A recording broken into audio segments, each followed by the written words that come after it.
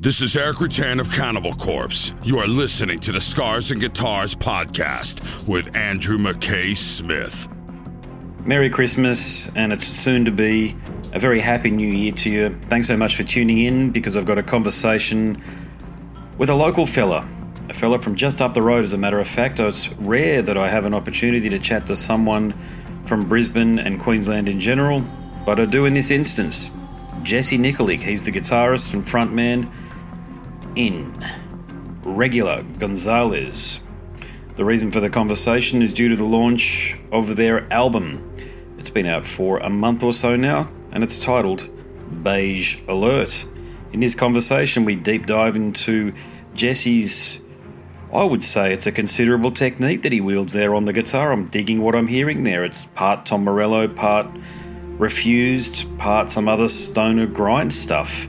And if you like that type of guitar playing, there's plenty of it here on display. So before we get to the chat, let's have a listen to a tune, and the one I've selected is titled World's Weight, taken from the album Beige Alert. Let's go.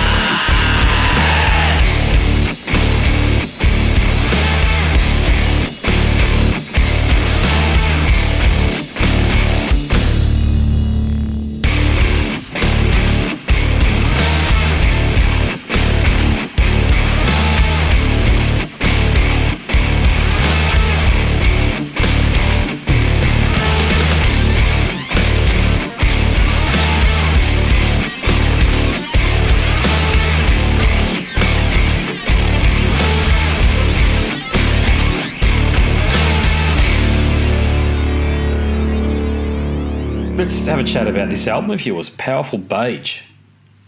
Yeah, the Beige alert. How long has it been out for now? So it came out on November 19th. So what's that? A bit over a month now. Yeah. What's reaction been like? Is it? I know you've been around for some time doing what you're doing. You're a 4ZZZ alumni. You've been played on there a fair bit. So has the reception been what you hoped? The reception that we've received has been like overwhelmingly positive, and I'm very grateful for that. I'm a bit of I'm going through a thing at the moment where I'm comparing what we're achieving to other people, which is never a good idea because you'll never be happy with comparing yourself to the best of social media. Oh God, yeah. It's a hard cycle to break. But no, like if I really think about it, like such a welcoming response. Like the album launch we did, all our friends were there. It was a great vibe. Like it's been really good. It's just the nature of the musician. You always want more. But I'm very happy with with what people have been saying about it, and more importantly too, like we're happy with it. Like it's the record we wanted to make. So yeah. Where was the album launch? Was that in the Valley somewhere? Yeah, so it's at a little place called King Lear's Throne. The band, it's I don't know if you know the place, but yeah, it's about the size of yeah, great. It's about the size of a phone booth cut in half, and but yeah, we filled it up with our friends and had a great time. So. Yeah, killer. Yeah. Look, I enjoy the album. I like your sound, actually. Lee sent it through about a fortnight ago or so. And look, at first, when I was listening to it, I was thinking that you'd incorporated sounds from groups like Refuse, Meshuggah, Sleep, and Electric Wizard. And then I started to think, hang on a sec, there's some Tom Morello in there. There's some Rage Against the Machine. And then I started to hear the Stoner Groove emerge, which is where I started to go to more of my Eyehategod and references from the Phil and Selmo universe. So, look, I think you've got a lot of that, a lot of what I just mentioned in your sound overall, but there's a heap of unique stuff that you guys just do for yourself, particularly with your guitar playing. I've got to say, I am a musician too, and I love the way you're approaching playing your guitar there. So that's my thoughts on the album, just very high level. Do you agree with what I've said, and would you add anything else? Man, well, first of all, thank you. Like a lot of those comparisons are very humbling, in a way. That's great. I'll be honest, a couple of the bands you mentioned I don't even listen to, or I wouldn't have said are an influence. But certainly, I like what you said, Meshuggah. What was one? Eyehategod was one of the ones you mentioned. I honestly... I know the band. I don't listen to them, so but certainly like the Meshuggah, sort of all that stoner groovy sort of stuff, the Tom Morello vibes. That was kind of an accident. I think it's just because I use a Digitech whammy, so it's kind of you can't not sound like Tom Morello if you're using the whammy, Yeah, I get you. Yeah, no, I know what you're saying. Yeah, just talking about your guitar playing though, because you do have a very identifiable sound. Thank you, man. Yeah, I can hear it. I can hear you. The sort of guitarist that if I walked into a rehearsal room myself, because I'm a bassist, and I heard your tone, I'd be like, fuck, we're going to have a good night tonight. So, you know what I mean? Like some guitarists, they want to be Slash. Others just don't have anything distinguishable or identifiable. But you've got something which makes you sound like you when you've listened to you for long enough. Is that intentional, or is that just something that sort of evolved because, that's just how you play guitar? Yeah, I think it's... it's probably just a bit of a combination of both. It's the sound is, because we're only a three-piece. The sound is really me trying to make the most of the three-piece sound. So I'm not really doing lead breaks because there's no rhythm guitar to back me up. But at the same time, I don't just want to do rhythm. So that's where all of the sort of weird time signatures and that thickened sort of Digitech whammy like octave sound comes from. Trying to make the most of only having three people in the band. And then, I guess just, like everyone, you try to copy your heroes and you get it slightly wrong, and that's the history of rock and roll pretty much, Yeah. No, I know as a bassist, like I'm all about Doug Wimbish and Billy Gould, Faith No More, these sort of guys, Les Claypool, these are the guys that I grew up with, and Norwood Fisher from Fishbone and those guys. And I still beat myself up at the end of the night that I didn't nail a lick that I was inspired to try out, courtesy of Doug Wimbish's playing or something like that. And it's that pursuit of glory, I think, isn't it? Where you're inspired. You don't really want to be too influenced, but you want to be inspired by these players to sort of play at a level that you perceive that they play at. That's it, yeah. I think it's sort of mashing your influences together and then seeing what comes out. Like I really love the insane rhythms and technicality of like Dillinger Escape Plan, combined with something like just those hard hitting grooves of like Every Time I Die, or the weird grooves, but that still somehow you could nod your head to, like you get in Botch, and then like just stonery goodness like The Sword. Nice. Stuff like that. I think when you put all of that together, that sort of, comes out as a Gonzales song.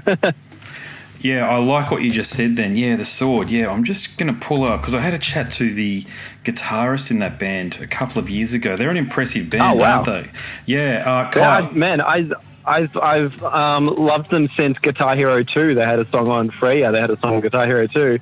Loved jamming out to that on the old PlayStation 2, and then later on I was like, I should actually, check these guys out because this song's pretty sick. And sure enough, they got a great catalogue of music.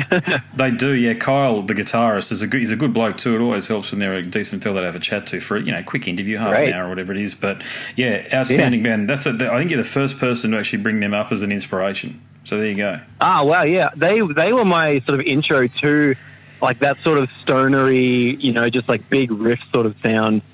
Which now I'm super into, but yeah, when we started as a band doing metal, it was those guys that sort of pushed me into the sound that we've got. Before that, it was really me just trying to copy Dillinger Escape Plan, Every Time I Die, Converge, and Botch, but then mixing that with that big southern doomy riffy stonery goodness.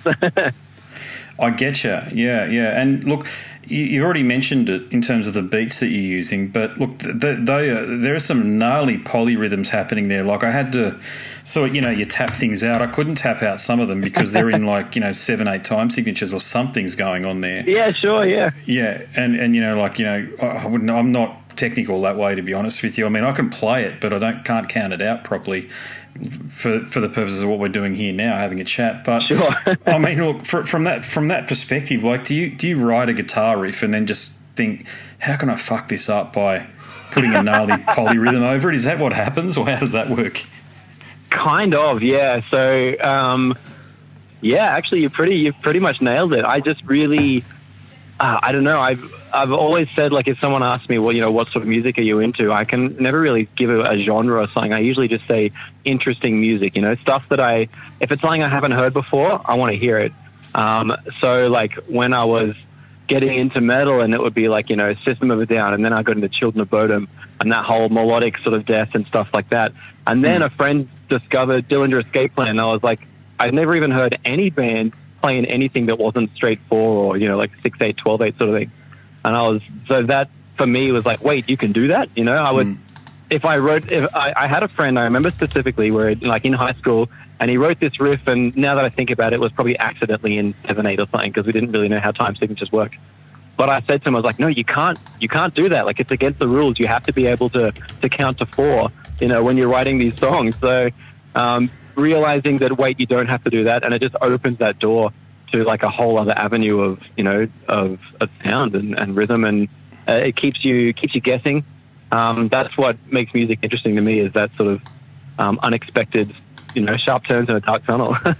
Sharp turns in a tight tunnel. I knew you'd have a phrase there to sum up what you're doing, because that's what it feels like at times. Like look, to be honest, I get sent a lot of shit, dude. Really, like so much music I get sent, and I can imagine. It's not that I'm nowhere like, it'd be a lie to say I can listen to something for 5 minutes and I got it figured out, because that simply isn't true. Yeah, it takes a couple of days. But your stuff was the type of stuff where it's like, okay, this is where I started to think, okay, I can hear Refused. I can hear the Meshuggah style thing, like a bit of a dent thing coming in. But then all these other things started to become revealed, and they do, because, you do take very, like, the changes are abrupt, and that's a good thing, because it feels like as though you're writing and you're going, okay, this is the song, and it might be a 4/4 rock song, and then you go back and revisit it with your drummer or with some loops on a a program or some software or whatever, or an app or what have you, and you think, how could I make this thing so obtuse, that so right angled that it's going to sound interesting on the 100th listen. And that's such a big challenge when you're a songwriter, isn't it? Yeah, that's really important to me. That you've nailed it there. That having that repeatability. You know, if you want to listen to a song 100 times and you're still learning or you're still hearing new things, you know, some bands will do it with layers. You know, there'll be just so many different instruments, or you know, the progression is it goes from A to B to C to D, all that sort of thing. The Gonzales songs, really, like if you break the songs down, there's maybe 4 different ideas in a song, but they're so mishmashed and kind of out there, you don't really see it coming. And yeah, trying to keep you guessing on the first listen, and hopefully still being interested in the 10th, and yeah, you said going on from there.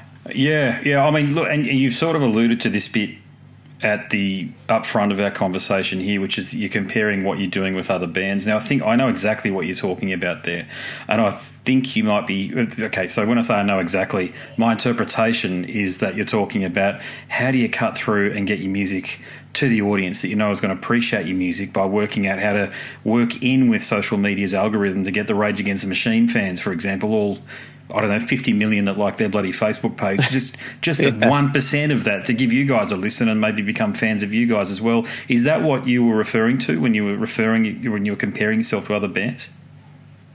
I think it's maybe a bit of that, but you know, people, it's hard to get people to try something new. So being able to say, oh, it's like Rage mixed with Weird Time Signatures or something, like that's a good jumping off point for someone who goes, oh, I like Rage and I like Weird Time Signatures, maybe I will give that a shot, you know. So but when you mention like social media and such, I don't really I don't know, I feel like I've had a bit of success with social media, but it's also like it's soul crushing, man, you know.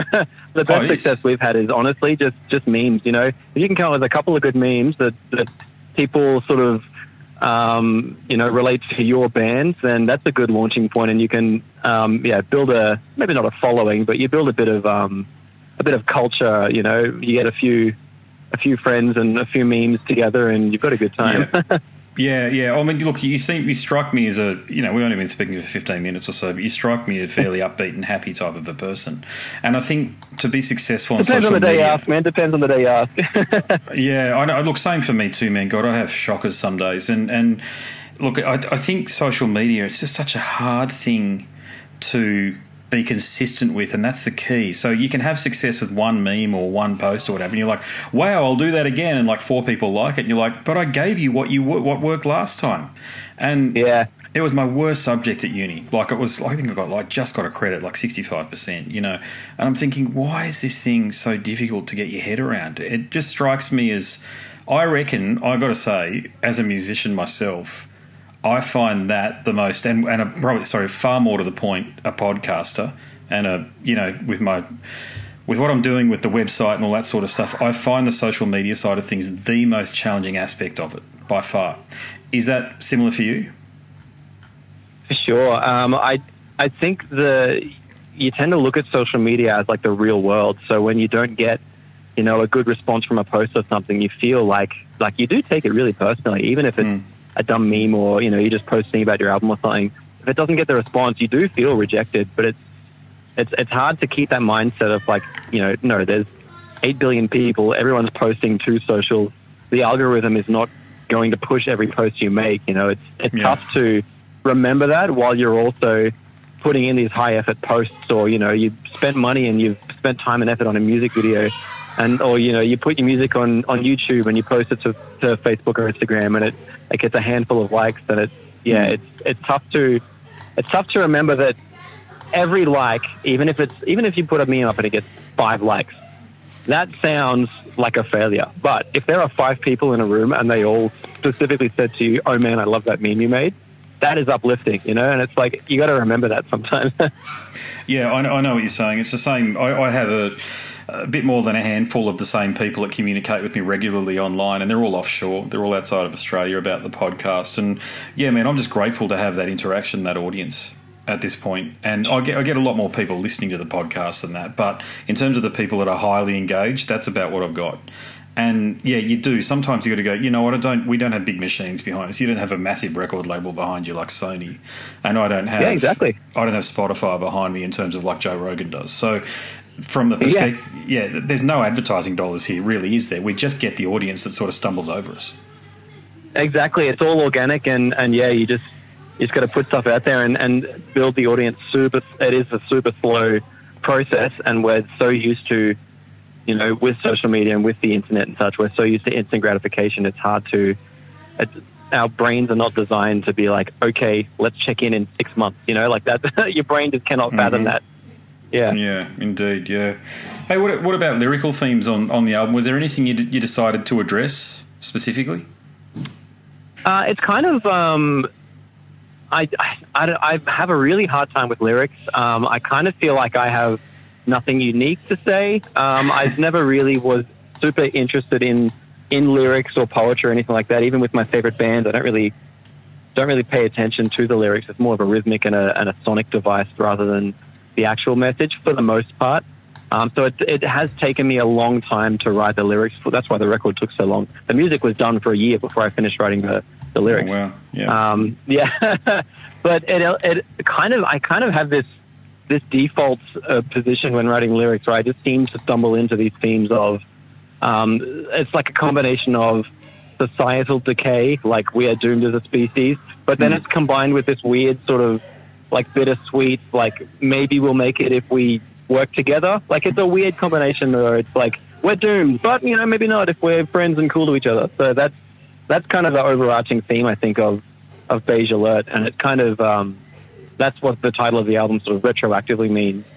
Beige Alert itself is a line from Futurama, as is the name of the band, Regular Gonzales. Like it's a joke, but Beige Alert sort of retroactively is like it sort of seems like, especially these days, especially in the last couple of years, it's like you can really see like the seams of society like kind of falling apart, and no one really seems to be that bothered by it. Like we put up a post on Instagram, but like no one really seems to be wanting to do much about it. So it's like we're not really at a red alert, we're kind of just at a beige alert. Like that's the kind of idea of the album. Yeah, I'm hearing you. Yeah, I mean, God, the amount of conversations that I've had, particularly over the last 2 years, I'm talking about COVID, and you just feel the energy being sucked out of people. It's tough. You can't expect people to be at 100% all the time, and a lot of people get, we get burned out, and that's sort of, I guess that's the vibe of the lyrical stuff. Is man, it's hard, dude. What's next for you guys then? Okay, so you've been able to play at King Lear's Throne. I think I saw a photo of you guys playing at Vinnie's. So you've got we were there last week. Yeah, I mean, you're playing the places you can play. Really, is there the possibility, God willing, of interstate touring and that sort of thing? I'd love it. I haven't really done it many. I haven't. Look, I'll be honest. I haven't really traveled much in my life. I'm very much a stay in one place sort of person. I never got the travel bug, when I was coming up or anything. But look, I'd love to. I'm open to it. There's only 3 of us. We don't have management. We don't really have anyone working for us and sort of advocating for us. So it would all be up to me essentially. And it's just, man, it's a lot of work, and it'd be a lot of learning for me. I don't really know much about it. I'm interested, but it's going to be a long process if it happens. Although I'd love to, Yeah.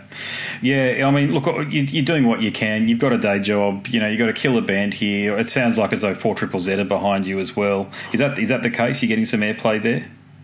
Yeah, we've got some airplay from a few shows on 4ZZZ, which I'm very grateful for. Daniel from the metal show, I think it's called Valley of Death now. They just changed the name. And Michelle, who used to be on the show, has stepped down, and they've got I think I'm going to get the name wrong, the Doom Hippie or something like that. Right. I haven't listened to the show since it changed hands because it's all very fresh and new.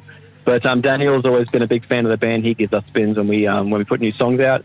We've got Jodie Flange. We've been talking recently on the Punk show. She's given us some spins, so much appreciated in that regard.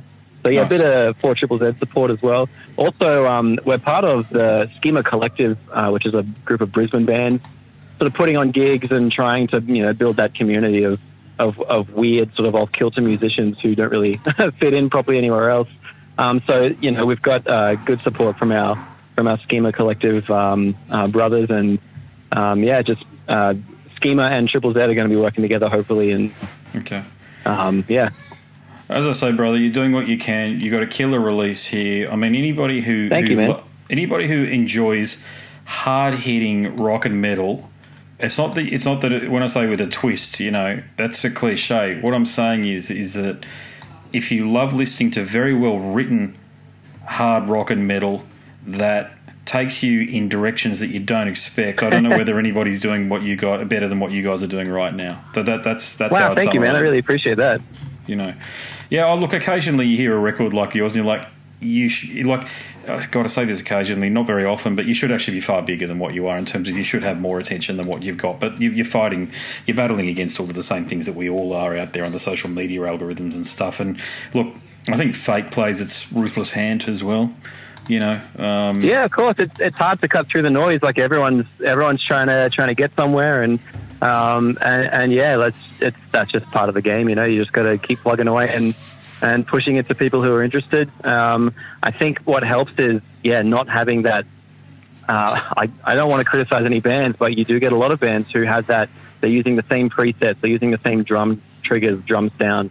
They're using the same compression techniques and the same recording techniques. And the records do kind of all melt together and they sound the same. Whereas we're completely independent. Like I recorded and mixed and mastered the whole thing just myself. It's in the garage. When there's no auto tune, there's no. Okay, I'm almost lying. There's a bit of sample replacement on the drums, but not much. But I just tried to make it sound a bit unique and try to make it not sound like all the not top 40 metal, but that sort of ultra polished sort of vibe. It's kind of messy. We're not really perfectly in time. There's a couple of mistakes, but that's good. What real musicians sound like. It is what real musicians sound like. I get fed up with all this quantized bullshit. I can't listen to it, actually. Can't touch it, and the worst album that came out in recent memory, even though it was a few years ago now, was that Metallica album, Death Magnetic. And it's fatiguing, man. It's hard. You can't listen to more than a couple of tracks. You get burned out immediately, yeah. You get it. I can't do it. You put it on in the car and it's just like this wall of Lars, and that's nobody wants a wall of Lars. No. I wish Lars would just step out of that bloody band and let someone like Chris Adler come in. Hit up our socials for more Lars bashing, because we're always coming up with some Lars bashing memes. Oh my god, yeah. Look, I've done fairly long, and I've done like when I was in 4ZZZ, I did Metallica shows and stuff, and when you really listen to that band, you can hear the devolution of them, courtesy of Lars. Yeah. You can hear him sort of peak in around 1986, and then just get worse. You can hear him get richer, and you can and caring less. With all due respect to people who might be follically challenged, you can hear as his hairline recedes, he just gets worse. It must be like 4 or something. I take issue with that as a follically challenged individual. I take issue with sorry. that. Yeah, there you go. I put my foot in it there. But Lars is just. Look, they got one of the best rock and metal bass players of all time in the group these days, and you can't hear him on album. It's just so strange. Like they just. That's bizarre. I don't get that band's. I don't get that band's success at all. I just don't. No, I never got into them when I was younger. So maybe like for some people it's a nostalgia thing, but I don't. I just don't get that sound, and I don't get what interests people about that band. No, look, I was a kid when, so I'm 43, and I didn't get into them in Lightning and Puppets. I was way too young then, but Black was the album that came out when I was about 13. So, of course, everybody got into that. But then I listened to it and I thought, they've got to have some other shit. So I went back and got the other 2 albums and spun them for the next few years continuously, like Lightning and Puppets. I did do that. I'm not saying I didn't, because I did. But yeah, you sort of you mature a bit from the perspective that you start wanting to listen to more technical stuff, and you find bands like Morbid Angel and shit, which is what happened to me, and black metal and stuff, and you start thinking, God, they're a gateway band at best, Metallica, but they're just a lot of people's gateway band. Yeah. We could have been listening to Meshuggah that whole time, man. Where do they start? Like 89 or something? Like we could have. You're not wrong. Instead of Metallica, it could have been Meshuggah this whole time. As soon as I heard shit like At the Gates and In Flames and stuff back in those days, I was like, well, I don't know. It just doesn't make sense. Like he literally dropped Metallica like a baby. It was like, it's done. Yeah, it's you're gone. just like, oh, great. I don't need these guys anymore. I've got good music. Yeah, it just sounded out. Honestly, to be honest, it just sounded completely out of date when I heard Carcass and stuff. I was like, This actually sounds like it. This is the music that I like, and Morbid Angel was very heavy, Obituary, all of that stuff. It was like I kind of understand the it's drinking music, Metallica, I think, at best. I don't know whether... I just don't know. As I say, man, we've already said it, but just how many people like that band, and casual metal fans, like they don't like any other metal band, but I love Metallica. It's like, how? How is that the band? Why isn't it, I don't know, like we're saying, Meshuggah? Like, what happened? But I'm at a loss to explain it. Yeah, that's us. Yeah, me and you just saying how about Metallica is, I'm sure, riveting podcast material if we keep going down that road. Oh, look, it comes up a lot, actually. And look, the thing about Metallica is, look, they're the gift that keeps on giving from an information and content perspective. So, but mate, look, we'll finish up. And in terms of your social presence, and I always ask this of the audience, support the band by purchasing physical product, because that money goes directly to you guys. Well, I certainly hope it goes directly to you guys. So how can they do that? Yeah, sure, man. So we do have a website. I update it when I remember and when I figure out how to, but I'm pretty sure the web store works at the moment. So you can go to regulargonzales.net. We do have a store on there where you can buy the new album. You can buy shirts. We also have like print on demand on, I think there's a link on the website, but so like a print on demand store, there's no upfront cost to us, which is great. We only get like $3 or $4 per shirt, but we don't have to spend $1,000 to make, a whole bunch of shirts first. So, that's cool too.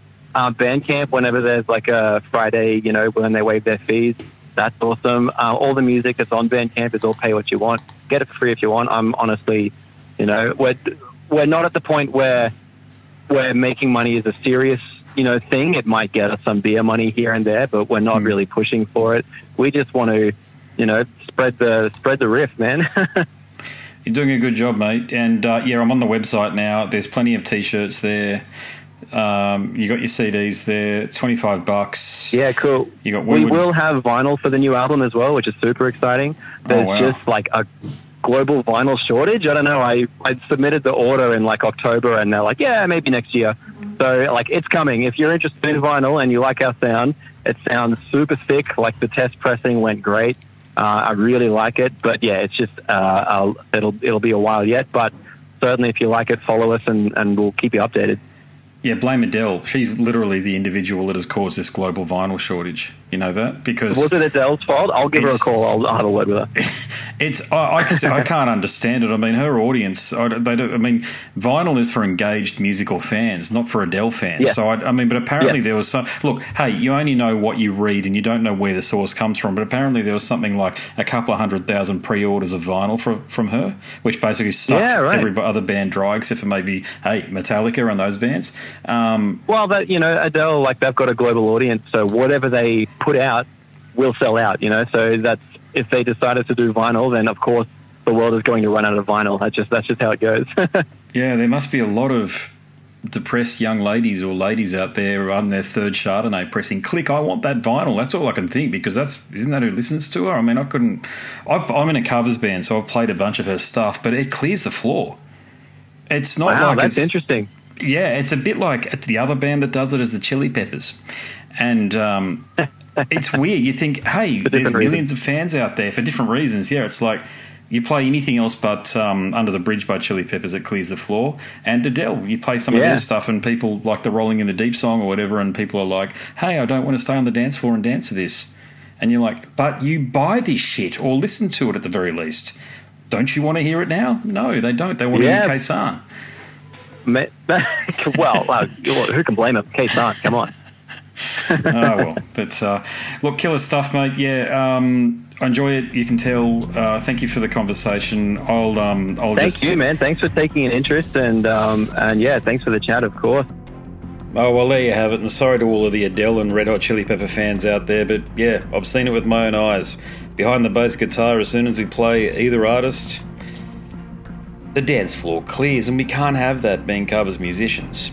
My name's Andrew Mackay-Smith, and I'm the host of the Scars and Guitars podcast series. Thanks so much for tuning in to that conversation with Jesse from the outfit, Regular Gonzales, talking about the album Beige Alert. I hope you're having a great festive season. You had a you had a tremendous Christmas and you're looking forward to doing something special on New Year's Eve. If you listen to this before New Year's Eve, if you listen to it after New Year's Eve 2022, I hope it was a good one. It's bye for now.